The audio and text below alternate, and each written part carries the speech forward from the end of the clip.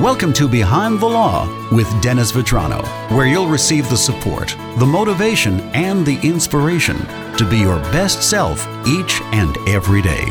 And now, here's your host, Dennis Vetrano. Time again for Behind the Law with Dennis Vetrano. Welcome back, Dennis. Good to see you, Joe. You know, we've been talking on the morning show about my jury duty. Yeah. And it was... We're lucky you're here, right? I hope so.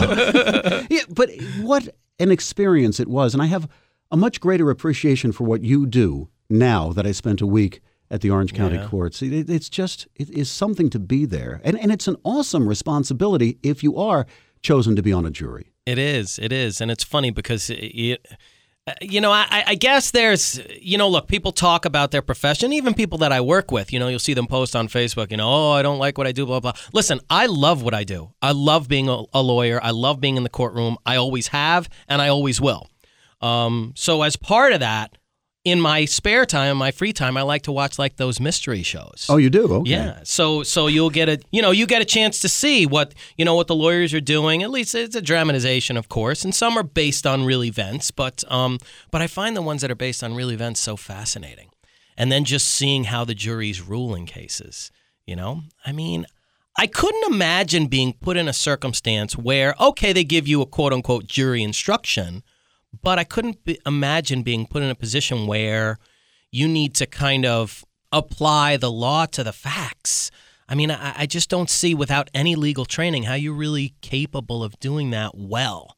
You can do it, but that's why I've always been a big proponent of professional juries. So, yeah, when they started to describe the basic parts of the case, I was sitting there going, I don't know how I could ever do this. Yeah, and again, I had such a great appreciation for what you do. Anybody involved in the law, the court system, it's an incredible responsibility. It is, and it's difficult to navigate through these things. And, it's funny that this past week I've been catching up on CLEs. So CLEs are continuing legal education trainings.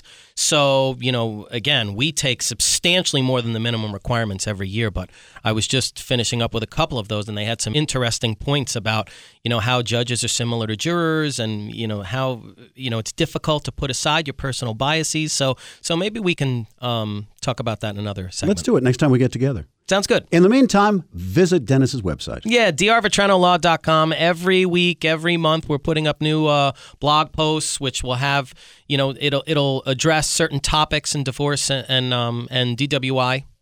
So it's interesting. Dennis, good to see you. Good to see you.